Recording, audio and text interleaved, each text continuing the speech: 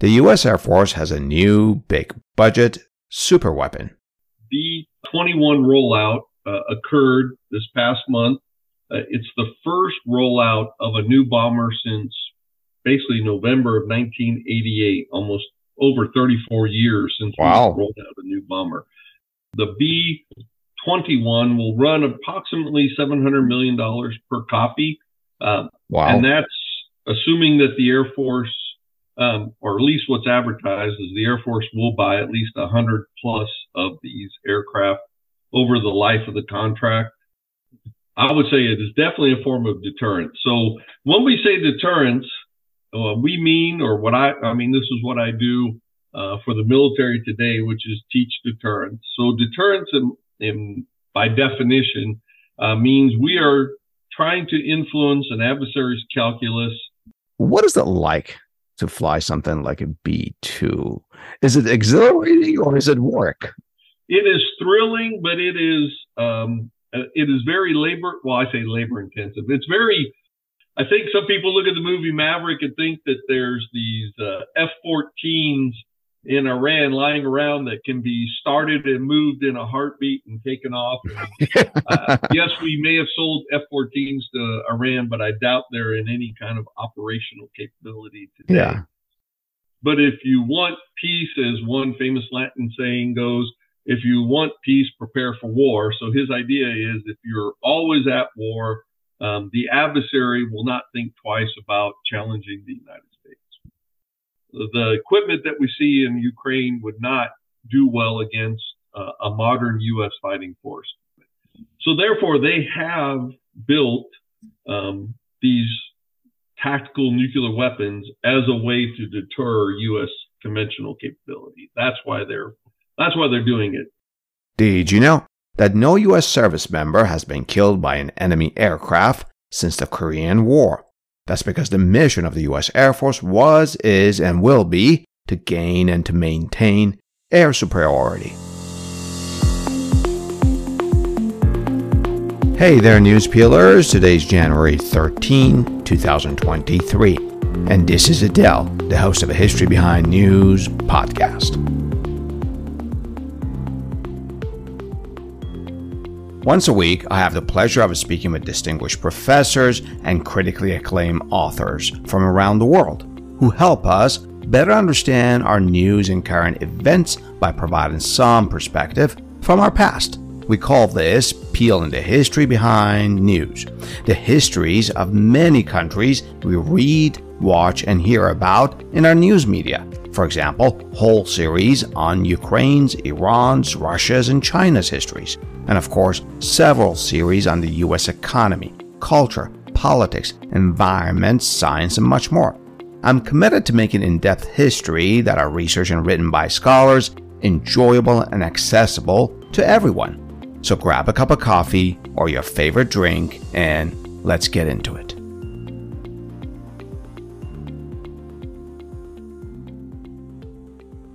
The Wall Street Journal tells the interesting background to this development from our Air Force. For example, for about a decade, employees of Northrop Grumman were not allowed to even tell their own families what project they were working on until last year, when the veil of secrecy was lifted and the B-21 Raider was finally shown to the world in December.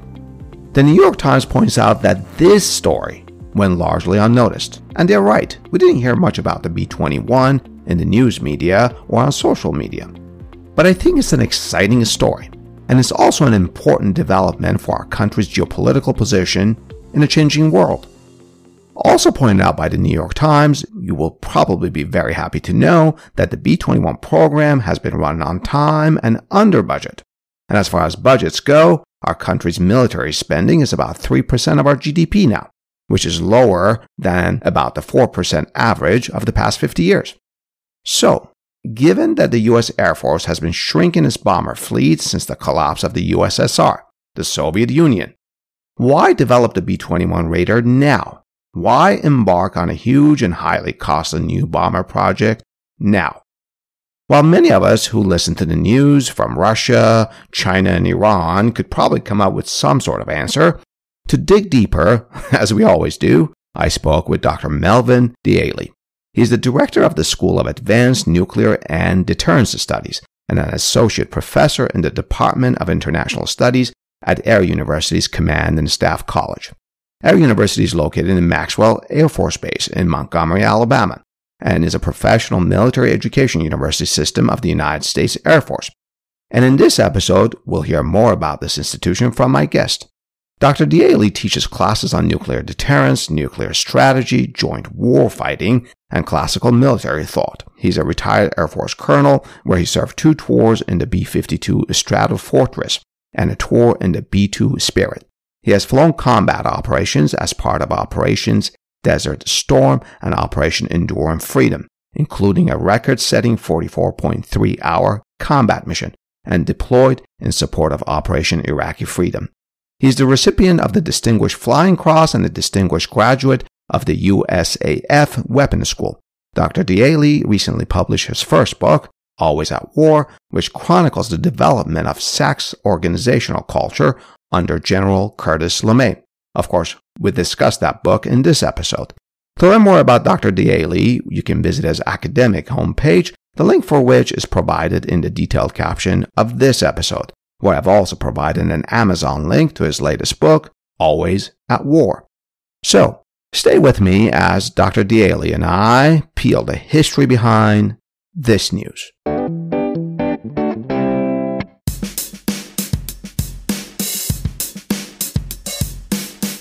Dr. Daly, it's a pleasure to have you on our program. Thank you for taking the time for this conversation with me.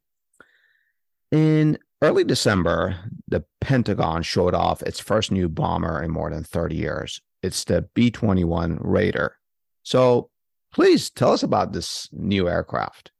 Well, first of all, to start off, I want to thank you for having me on the program today. And just by way of disclaimer, got to make sure everybody understands that these are my views, not the views of the Air Force or the Department of Defense. What I will say is, so the B-21 rollout occurred this past month. It's the first rollout of a new bomber since basically November of 1988, almost over 34 years since we rolled out a new bomber. The B-21 is the Air Force's next generation bomber. It is named the Raider. It went through a competition to select the name, and the name Raider was selected as a heritage to the Doolittle Raiders, who were the group that made the sacrificial first attack on Tokyo following Pearl Harbor. I see. So it's got a historical name to it. What role will it play in the U.S. military? So I would say that the B-21 bomber will play a role that historically has been played by all bombers in the Air Force, which really is to evade enemy radar, evade enemy air defenses, and strike targets to first and foremost establish air superiority, which is always the mission of the Air Force, to go out and gain and maintain air superiority at a time and place of our choosing. And that's what the first mission, I would say, of the B-21 would be, to play a role in gaining and maintaining air superiority, and then to do what bombers have historically done, which is to degrade or destroy the enemy's war-fighting capability. When you say evade enemy radar, are you talking about stealth technology? So this, I'll give you my idea of stealth. So to me, stealth means using low observable properties of the aircraft combined with tactics to minimize the aircraft's exposure to enemy radar. So I will say that no aircraft in the Air Force inventory has a cloaking device. No aircraft, for those who are Star Trek fans, or even for those who may be Guardians of the Galaxy Christmas special fans, there is no cloaking device on any aircraft in the U.S. Air Force inventory. Is that why you're saying low observable? That means it's not complete. Okay, got it. Right. Yeah. So low observable just means that each aircraft is designed to manage the electromagnetic spectrum in a different way. You can look at the designs of the F-117 compared to the B-2, compared to the F-22, and each aircraft just handles the electromagnetic spectrum differently. And then you take what those characteristics are and you combine it with planning in order to minimize detection by enemy radar. The B-2 Spirit aircraft in which you served was also a stealth aircraft, correct? That's correct. Is the stealth mode technology of that aircraft different than the B-21 now? Is the B-21 going to be more stealth, if you will? In order to avoid, I wouldn't say, because I don't, again, I am not read into the B-21 program, so I have no idea about the capabilities of that aircraft. What I would say is this. The B-21 looks a lot similar to the B-2 in terms of its overall shape. But what we have learned, I would say, since the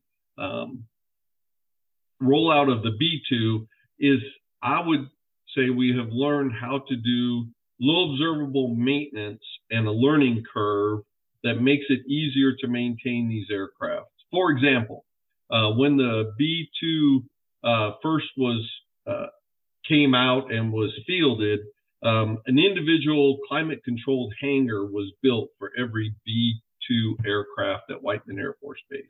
Wow. Even when it deployed, there were going to be hangars built in order to maintain the LO properties of the aircraft.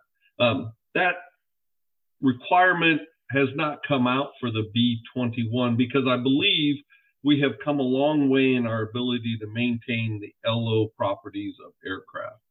So that's what primarily I would say is the difference between the B-2 and the B-21 is the ability of the aircraft to do better LO maintenance.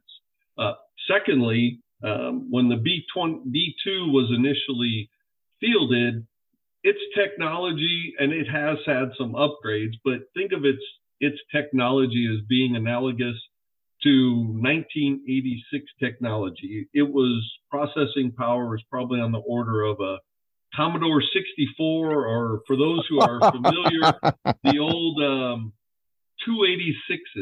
Right? Yeah, so yeah. That's kind of what the processing power of the B-2 was at the time. The B-21. Dr. Daly, has it been upgraded? Has the B-2 technology sort of kept up with the times, or is the current B-2 technology still that, 1986 technology? I would say that some aspects of the B-2 are still at that Commodore 64, 286 processing power. It is the B-2 is a fly-by-wire aircraft. In other words, if you look at the aircraft, it does not have the traditional rudder elevators that our airliner aircraft have. So it's a fly-by-wire. It has computers that help it fly in the air because of the fact that it's a flying wing, not a traditional-looking aircraft. There are upgrades in the aircraft that have increased processing power, but really it's not a plug and play type aircraft. And that's probably where the B-21 is also an advancement different from the B-2. As mentioned, the B-21 will have an open architecture that is easily upgradable. I would say nice. Analogous to plug and play. Or for your listeners or anybody who has an iPhone, or for those who drive a Tesla, think of it as, when there's a vulnerability identified or a capability that needs to be pushed, we get a notice on our iPhone, or people who drive Teslas, they can download these upgrades. It's that kind of open architecture that the B-21 has been advertised as having that the B-2 did not have. Oh, interesting. That's wonderful. You talked about individual hangars for the B-2, which immediately started, made me think of costs and dollars. So let's go to the B-21. How much does the B-21 Raider cost? The open source reporting is that the B-21 will run approximately $700 million per copy. Wow. And that's assuming that the Air Force, or at least what's advertised, is the Air Force will buy at least 100 plus of these aircraft over the life of the contract, and whatever life that is. Some people have said that the B-2 is a $2 billion aircraft. B-2 or B-21? B-2. Okay. Was roughly about $2 billion per copy. Oh, wow, more expensive. But that has to, so you have to roll in some historical context there. For example, the B-2 was initially rolled out in 1988. The wall fell in 1989, and now we're in the period of post-Cold War environment where it was deemed that we didn't need as many B-2s as were initially programmed to buy. So the initial buy on the B-2 was going to be roughly 132. The Air Force, or the government rather, made the decision that because of the fall of the wall, a post-Cold War world, peace dividend, we did not need as many B-2s. So the plan was to cut, basically was cut from 132 down to 21 B-2s. And that just, all that R&D cost that was spent on the front half has to be then, averaged across the fleet. Yeah. It was supposed to be 132, but now is only 21, which made the cost per aircraft go up significantly. You made a reference to Tesla, so I'll stick with your car reference here. Is the $700 million price tag, is that sort of like for a base model of the B-21, or as will the cost dramatically increase to sort of fulfill specific purposes for different theaters or missions or what have you? Yeah, the bombers we have are not necessarily like some of the, I would say, fighter aircraft that we have, where you have like a 15C that's an air-to-air fighter versus a 15E that's more of a multi-role air-to-ground and air-to-air fighter. The B-21 will be one bomber to do all missions, is what I've learned, or what I've read, and what I believe. Just like the B-2, any bomber in the B-2 fleet can do any missions that any other bomber in the B-2 fleet can do. There's not a specific different models, if you will. I see. We talked about the B-2. There's the B-52 Strato, Fortress, and other bombers in our fleet. Will the B-21 Raider replace any of them? Do you know? So right now, the current Air Force bomber fleet is made up, as you mentioned, the B-52 Stratofortress. We have the B-1 bomber, and then we have the B-2 Spirit. What I would say is that as B-21s come off the assembly line and get into the active fleet, the B-1s and the B-2s will slowly get phased out. And then we are still keeping the B-52 around for probably another couple of decades. It will be it's already been programmed to be modified with some new engines, some new technology, and we'll add a variant of the B-52. The current variant is the B-52H. We'll be adding the B-52J as the next variant of the B-52, and it'll be a re-engine with a new technology, but we'll still keep that B-52 around, and our future fleet will be a complement of B-52s coupled with the B-21s that we'll buy. How long have the B-52s been around? What is it, 60 years now? Oh, it's, I would say probably if you wanted to put it in a timeline, some would say that the last B-52 pilot has not even been born yet. If that gives you an idea of how long this aircraft will be around, it could be around for another 25 years plus. What I would say is this: the aircraft, the B-52, the first aircraft, came off the assembly line in roughly 1956. The Oh last boy. B-52 came off the assembly line in 1962. Yeah, it's been around well over, so it's been in service 60 plus years. Yeah. In the minute we have left of this segment, I'm wondering, Dr. Daly, what is it like to fly something like a B-2? Is it exhilarating or is it work? It is thrilling, but it is very labor. Well, I say labor intensive. It's very because there are only a B-52 complement crew is 5 people. A B-1 is 4 people. The B-2 is only a 2-person crew. Oh, So only a there's a lot two-person. more Okay. for those 2 people to do. But it is a fly-by-wire aircraft, which means it does have a lot of the automation that we think of.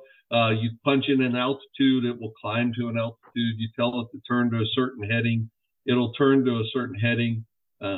Based on what modern aircraft are in our airline inventory today, the only technology it does not have, I would say, is auto throttle. Still, the pilots still have to manually move I see.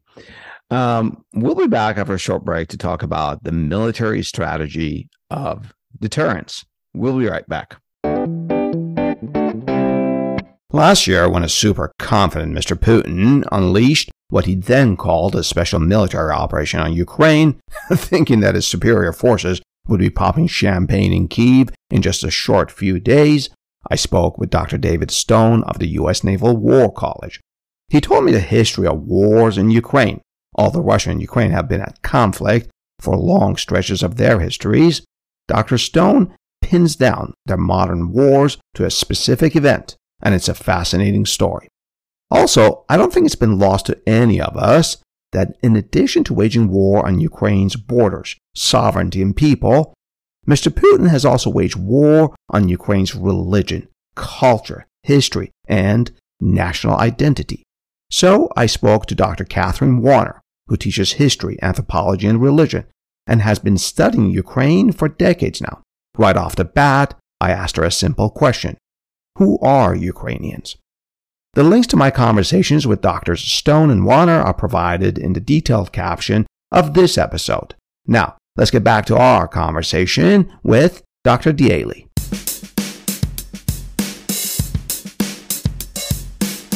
Dr. Daly, is the Pentagon's recent showing off of the B-21 aircraft? I'm not talking about, obviously, its deployment. I'm just referring to the mere announcement of its existence. Is that in and of itself a form of deterrence? I would say it is definitely a form of deterrence. So when we say deterrence, we mean, or what I mean, this is what I do for the military today, which is teach deterrence. So deterrence, by definition, means we are trying to influence an adversary's calculus such that they perceive that the benefit of their action is let me rephrase that the cost of their action is greater than the benefit of their action. So we're trying to tell them that the cost is greater than the benefit. And so when we roll out a B-21, what we're really saying is any threat to the U.S.'s national security interest is not going to be in your best interest, because we have the ability to strike any target at any time, or I would just say that we have the ability to hold any target at risk. And look at the technology that the U.S. has. Look at what we got. Nobody can match that technology. We just passed a major defense bill back in September. I think it was $874 billion. That's the last number I had. Now, limiting our discussion here to the U.S. air power, do you think that military development, maintenance, and buildup truly works as a deterrence? We went through about 60 years of it during the Cold War, right? Or whatever, right. However long it was. So first of all, when we say, $800 billion, that's still within the 5 to 6% of our GDP, which is historically where our defense budget lies. It's just as our GDP grows, so does our defense budget, but we still lie within that 5 to 6% of GDP. So the percentage hasn't increased of our, right? Right. Okay. That's correct. Okay. What I would say is this. So along the B-21 is part of modernizing each leg of the nuclear triad. So we are modernizing our bomber leg. We are modernizing our intercontinental ballistic missile leg, which is with the Sentinel program. And then we're going to modernize our submarine, nuclear capable submarine fleet that has SLBMs, right? Sea launched ballistic missile leg of the triad. So with the Columbia class, so all three legs of the triad are being modernized. And if you say, does deterrence work? Understand that since 1945, a war in which we lost 60 million people in World War II, we have not had a conflict on that scale since the advent of the nuclear age. And so, in my opinion, nuclear deterrence works because we have not come anywhere close to that level of destruction, loss of life, since we've entered the nuclear age. So I deduce from what you just shared with me that the B-21 is capable of carrying nuclear weapons, right? That is, as I understand it, will be the plan that the Air Force will pursue. According to a recent Wall Street Journal article, and many other articles, this is not exclusive to the Wall Street Journal, the current U.S. bomber fleet is the smallest and oldest in Air Force history. First, is this correct? Yes, I would say that. So when we say, for example, when we say the smallest, yes, in terms of airframe numbers, it is the smallest, which is why we need to modernize it, why we need to replace some of our aging systems with the B-21. But we also have to understand where we are at with capability. So, for example, capability. Okay. I flew in Desert Storm in B-52. My mission in Desert Storm with the B-52 was to go to a target, 3 aircraft, and drop 45 weapons on 1 target, 1 pass, and that was all 3 aircraft. You fast forward 20 years to my mission in the B-21, now with precision weapons, GPS-aided weapons. I was able to fly to 4 targets and drop multiple weapons on different targets in the same mission. So if you think about it, we used to, from World War II, even through Desert Storm, we used to talk about planes per target, or I would say even we used to talk about, right, how many planes do we need per target?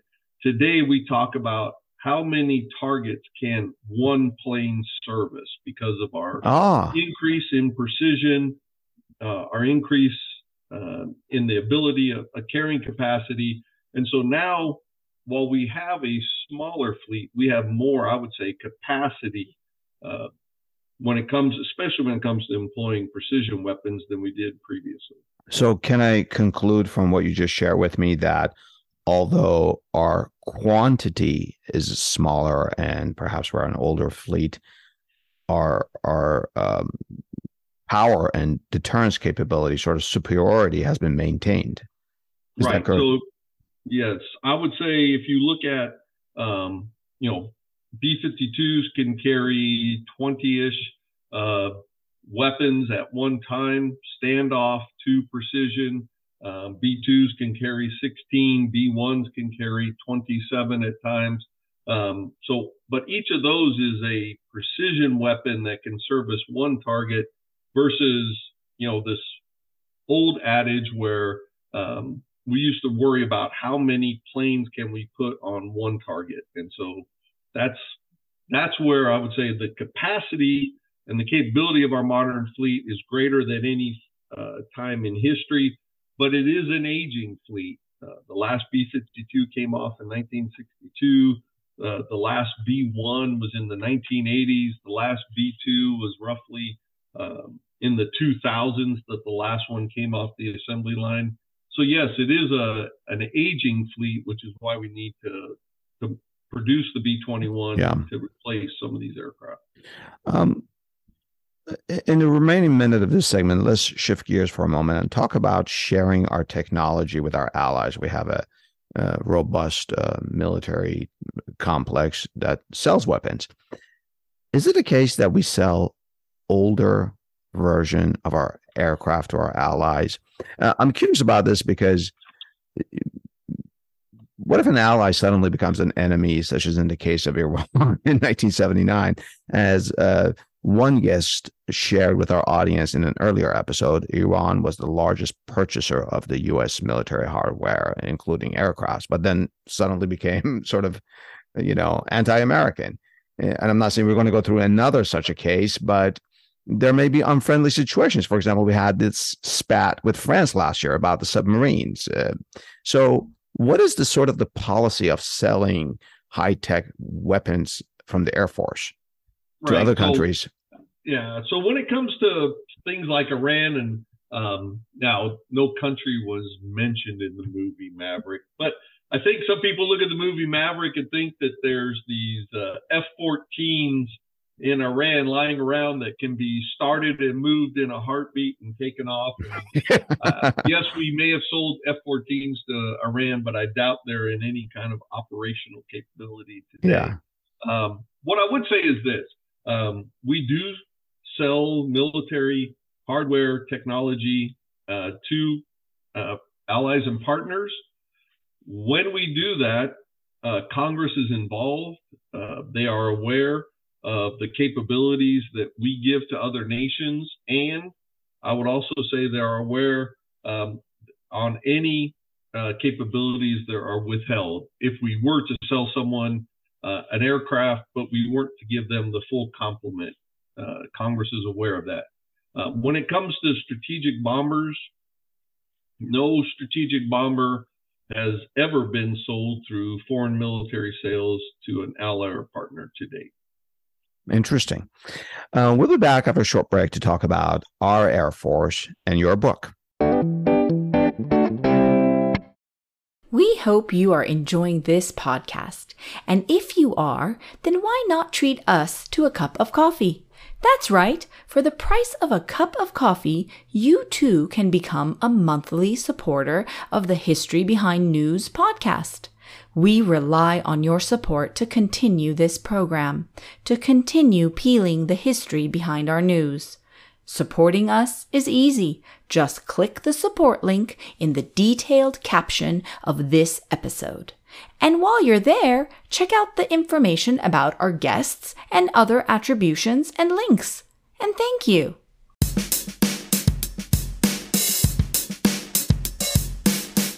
Dr. Daly, the title of your relatively recent book is Always at War, Organizational Culture in Strategic Air Command, 1946 to 1962, and Transforming War. What is this book about? So first and foremost, it's a book about what I would say is the Air Force's premier deterrent command during the Cold War, which was Strategic Air Command, and how that command is that SAC, where people? Yes, Strategic Air Command, so SAC, and how that command developed its organizational culture, how it trained to do the deterrent mission. Always at War comes from General LeMay, who was the second commander of Strategic Air Command. When he came into command in 1948, he put the command on notice that we are no longer preparing for war, but we are always at war with the enemy. And that's the, he was his idea was, if you want to So kind of like this goes in line with our discussion on the defense budget. But if you want peace, as one famous Latin saying goes, if you want peace, prepare for war. So his idea is if you're always at war, the adversary will not think twice about challenging the United States. That's very hawkish, isn't it? So General LeMay was someone, right, who's a controversial figure, I would say, in U.S. history and air power history. But he did start an organizational culture in Strategic Air Command that I would say lasted well past his tenure. And a lot of what he did in Strategic Air Command still resonates and resides in our Air Force today. So any anecdotes or examples you want to share about that organizational culture, anything peculiar or interesting, fascinating that stands out? So I would say this. So General LeMay was, and I talk a long time about General LeMay. He's a fascinating historical figure.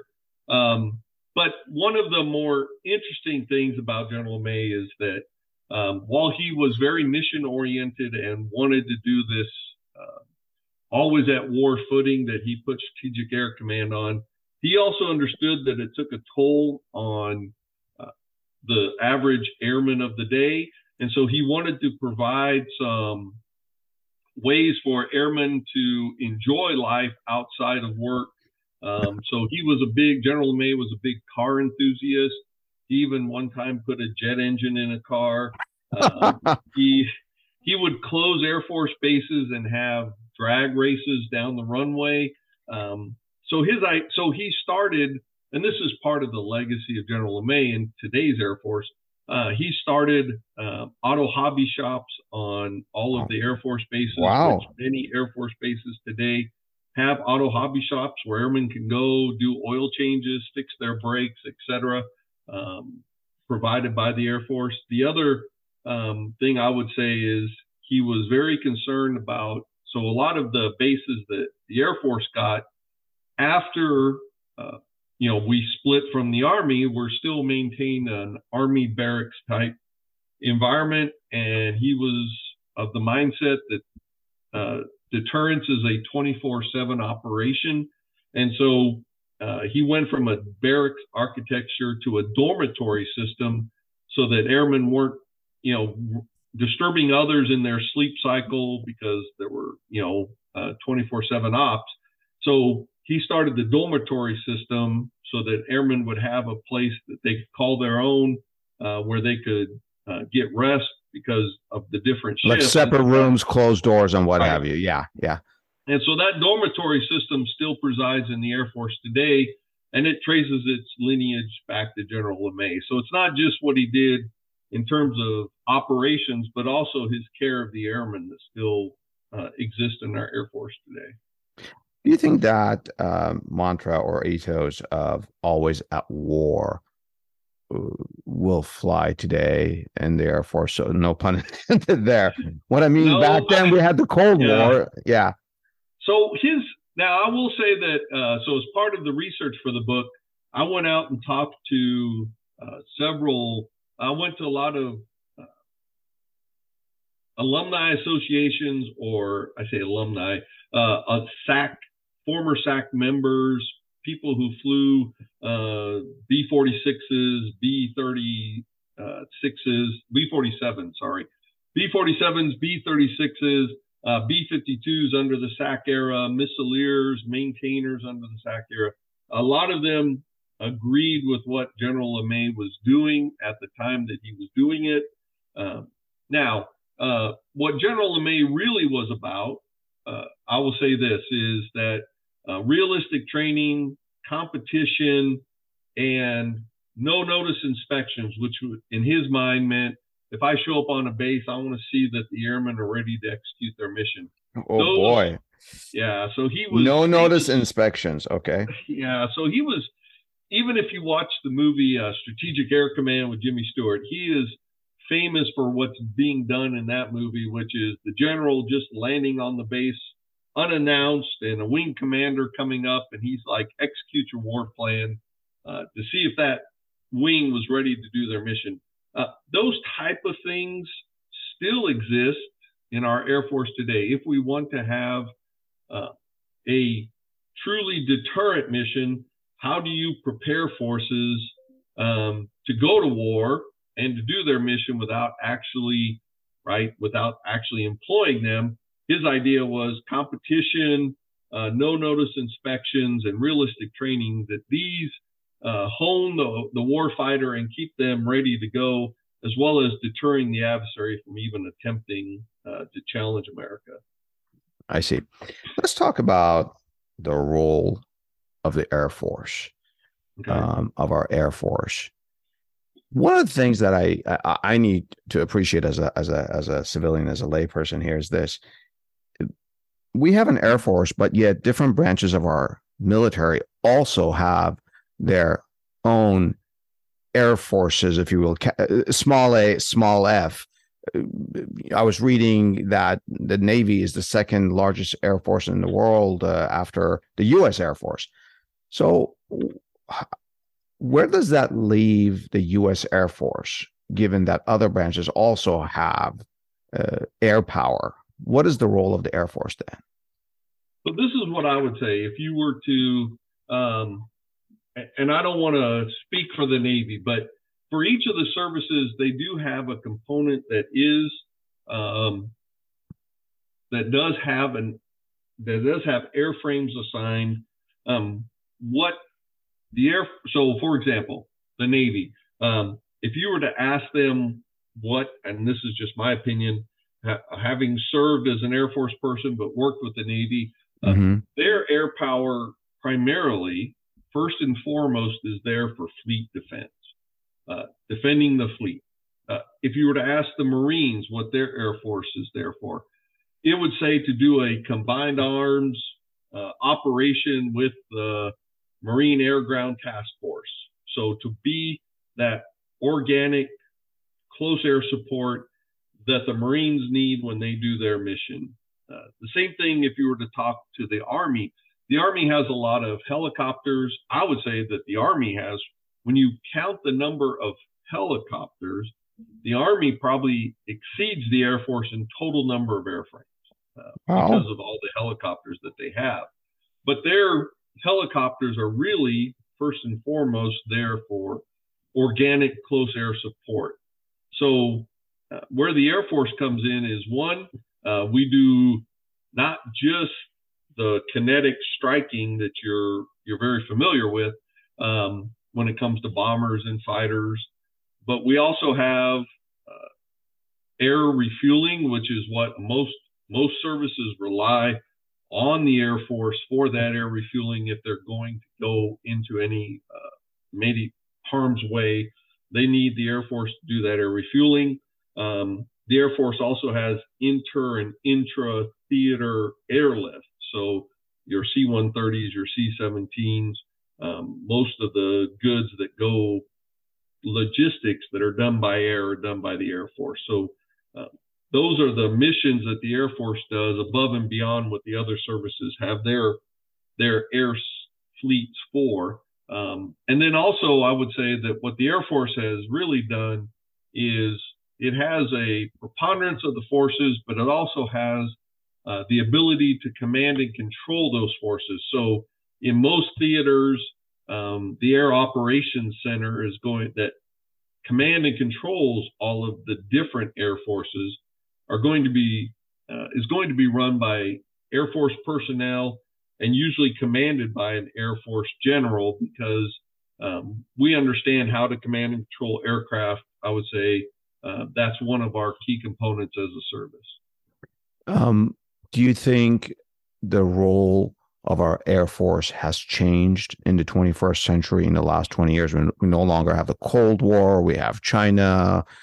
We are no longer in Iraq or Afghanistan. Therefore, we don't have ground troops there. So is there a new paradigm for the Air Force to deal with? Yeah.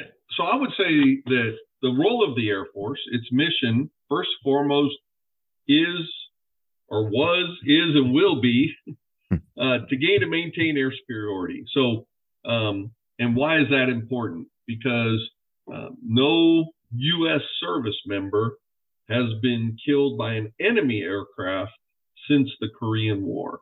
Oh, wow. So this is that's why air superiority is very important. Now, the mission of the Air Force will not change.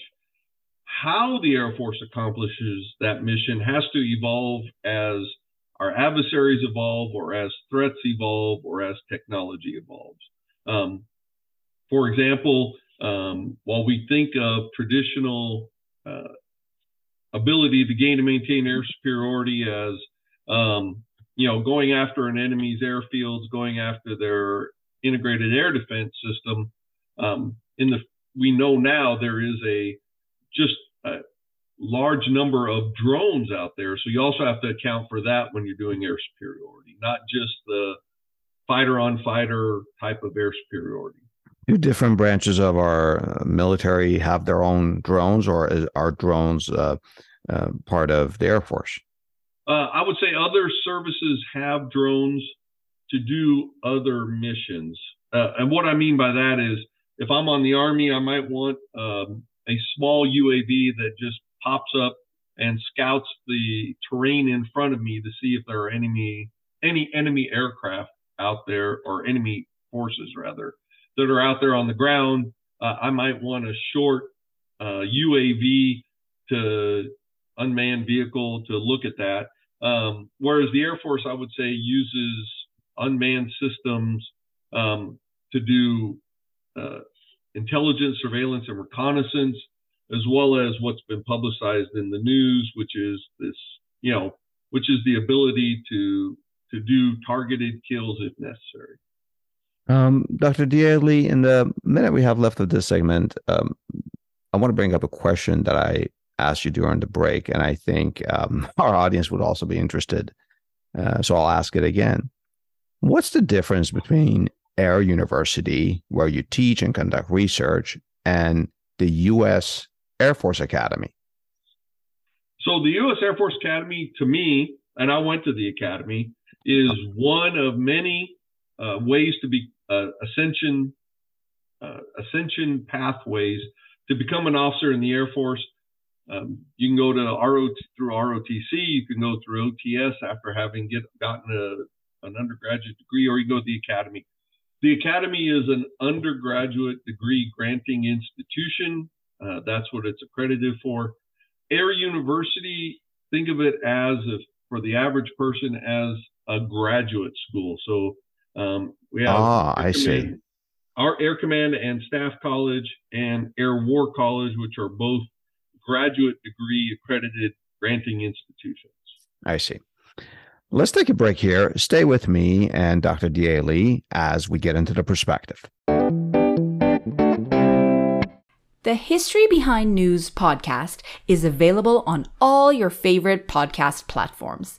Of course, we love your reviews and ratings of our podcast, especially on Apple and Spotify. And remember, don't keep us to yourself. Tell a friend about the History Behind News podcast.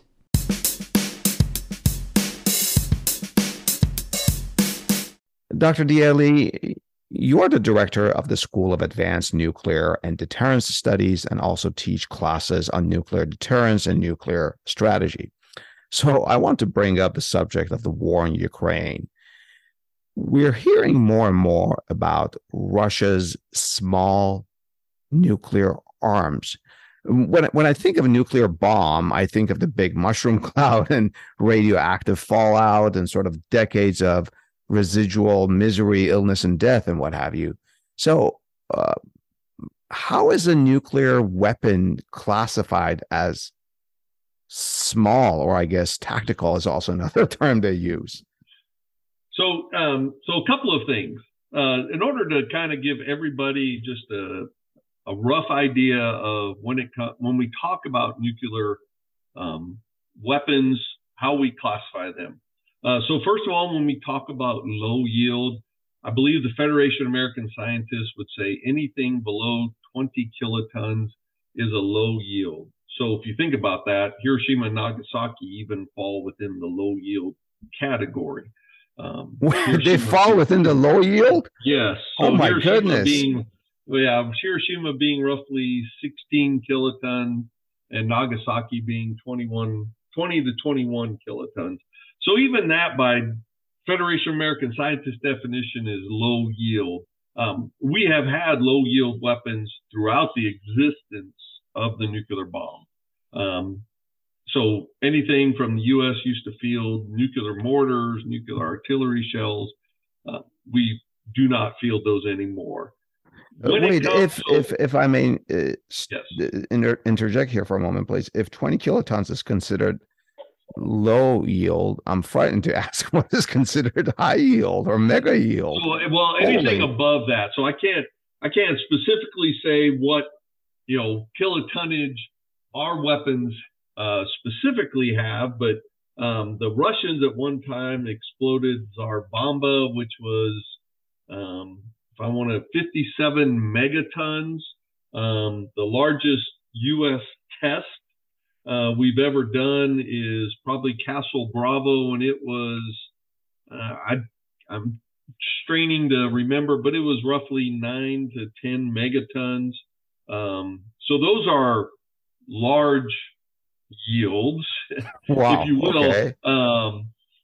The Air Force has one megaton class weapon left in its inventory system, and according to the President's 2022 nuclear posture review that came out as part of the 2022 nuclear defense strategy, he plans to retire the last remaining megaton class weapon in the Air Force. Now, let's talk two other things. When we talk classification of tactical versus strategic, I'll use the example of the B-21. The B-61 is a weapon in the U.S. inventory. It can be carried on fighter aircraft, but can also be carried on bomber aircraft. So what makes it tactical or strategic? And the best way to look at this is those systems that are covered under a treaty, in this case, the New START Treaty, are considered strategic delivery vehicles. Therefore, the weapon is a strategic weapon. Whereas any weapon not under the New START Treaty, B-61s that can be carried for fighters, for example, are considered tactical merely because they're not under a strategic arms treaty. Does that make sense? It does. I'm just trying to wrap my brain around what's the difference for a real person, for a soldier or a civilian living in Ukraine, whether it's a small nuclear bomb or, let's say, whether it's 19 kilotons or 21 kilotons, right. It's equally devastating, right? Right. So and what I would say is any use, employment of a nuclear weapon is a strategic decision and has strategic implications. How we classify them for arms control purposes is really those that are covered by strategic treaties or strategic arms reduction treaties or strategic arms limitation treaties versus those that aren't covered. So when we say Russia has a tremendous amount of tactical weapons, what we mean is Russia is building weapons that are not covered by a strategic, the New START Treaty.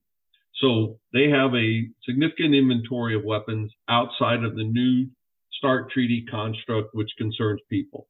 Now, why do they have those weapons? So we're talking about our capabilities as a nation, as the United States of America. We have seen the capabilities of Russia on display in Ukraine, and they are not going as well as planned, to say with their conventional capabilities. Yeah. And they could understand that if they were to, and we don't want this to happen, right? But if they were to confront the United States, the equipment that we see in Ukraine would not do well against a modern U.S. fighting force. So you mean the Russian equipment in Ukraine? Right. Yeah. Okay. Would not do well against the modern U.S. fighting force, the Russian equipment. So therefore, they have built these tactical nuclear weapons as a way to deter U.S. conventional capability. That's why they're doing it, because they understand that they may not have stealth, they may not have as good of a JDAM system as we do, or long range standoff. But in order to deter the United States, they have decided to field a considerable amount of low yield, outside of a treaty, tactical nuclear weapons. So, in summation of what you just said, there's nothing small about it. These are not precision bombs, or they're going to still wipe out cities if they're bigger than Hiroshima, the bomb that destroyed Hiroshima, right? So I would say that, again, low yield is anything below 20 kilotons. What, you can talk about, small yield, again, artillery shells or mortars, which is what the United States used to field. Why don't we have those systems around anymore? Because we have made a concerted effort to build up our conventional capability. Yeah. But so those systems don't serve as much of a deterrent as our current conventional capability. I see. I wanted to speak with you about nuclear strategy. With nations like Iran, our nuclear strategy is likely to prevent nuclear proliferation. And this makes sense. But what about when it comes to, let's say, North Korea, which is kind of a rogue, if you will, nuclear power? Or worse yet, Russia has established nuclear power, and then China is a rising nuclear power. What is our nuclear strategy there? So I would say our nuclear strategy, per the President's Nuclear Posture Review of 2022, which is in line with his 2022 national defense strategy, is basically that the president reserves the right to use nuclear weapons in extreme circumstances. And that's left up to the president to define. What I would say is our nuclear strategy remains pretty much the same as what it has since we fielded a deterrent, which is these weapons are kept at the ready, used every day to prevent any nation from thinking that they can attack the United States without, again, that deterrence thing. The benefit of attacking the United States is not going to be as great as the cost to your nation. What has changed, I would say, is this. So we always think of the Cold War as maybe the paradigm for this new era of global power competition, where you have three main world actors. So in the Cold War, it was just the United States and Russia. What has changed is what I have written about and what others have written about, what I call the three-body problem, which is... Say that again, please. I'm sorry, the what problem? The three-body problem. The three-body problem, okay. Yes. So if you think about it, right, so when he was in his pandemic, Sir Isaac Newton wrote this, came up with gravity and calculus, right? And so in the pandemic, I was watching Tiger King, right? So, but his idea was, so what Newton said is, I can define the relationship between any two bodies, the sun and the earth and the moon, and the sun and the moon. I can define that gravitational constant. What I can't define is the relationship between all three. And so interesting. It's more dynamic. You can't, because it's so, everything's in motion, it's very, very dynamic. So how does that relate to today? Whereas the Cold War was a known quantity, the Soviet Union and America, today we have three nuclear powers. As of, I believe, October of 2020, China has said that they have a nuclear triad. So you have three nuclear powers, with each with a strategic triad. And now you have to consider that this era is different than the previous. We have the United States, China, and Russia, and it's more dynamic than perhaps the stability of the Cold War. To use an example, we used to have bombers that would sit on Guam, and they were doing a continuous bomber presence.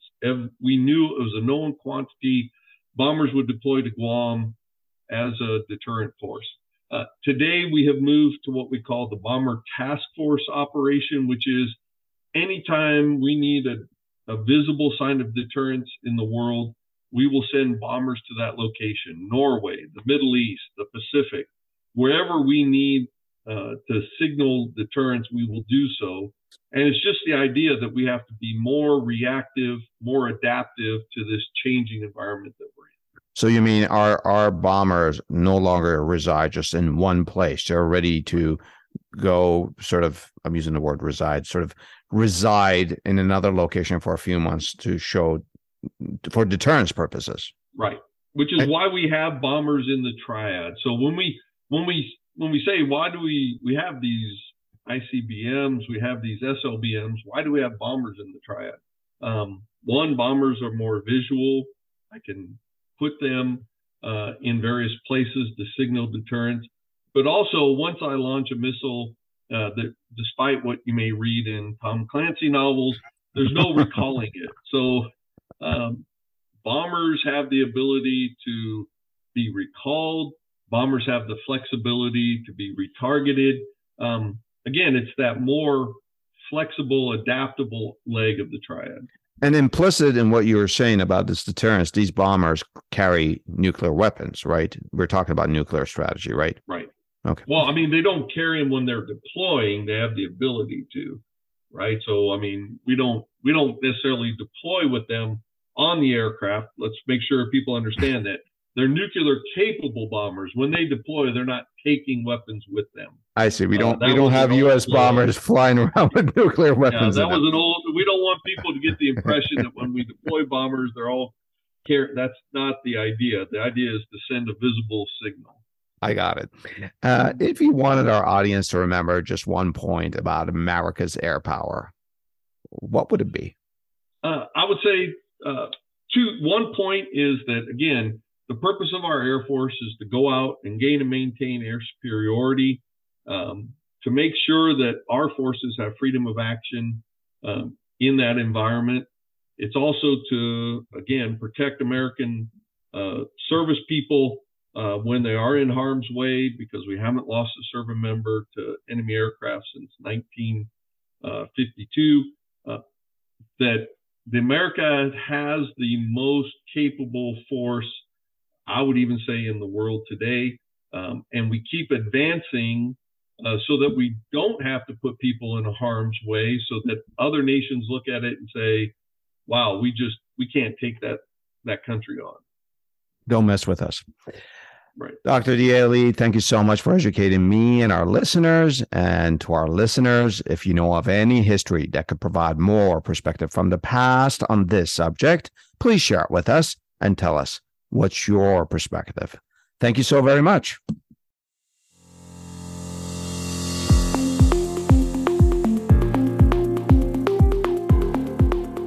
The opinions and statements of our guests are their own. We neither agree nor disagree with them. We're only interested in the perspective they provide through history. At History Behind News, we're honored that our guests share their expertise with us, most of which are based on years of scholarship and research, and we provide links to their projects and publications for your benefit to review them if you wish. Otherwise, we're not affiliated with our guests. We just think they teach us pretty cool history, the history behind our news. Also, unless we explicitly inform you, we're not affiliated with any institutions, including Amazon, for which book links are shared here from time to time for your convenience.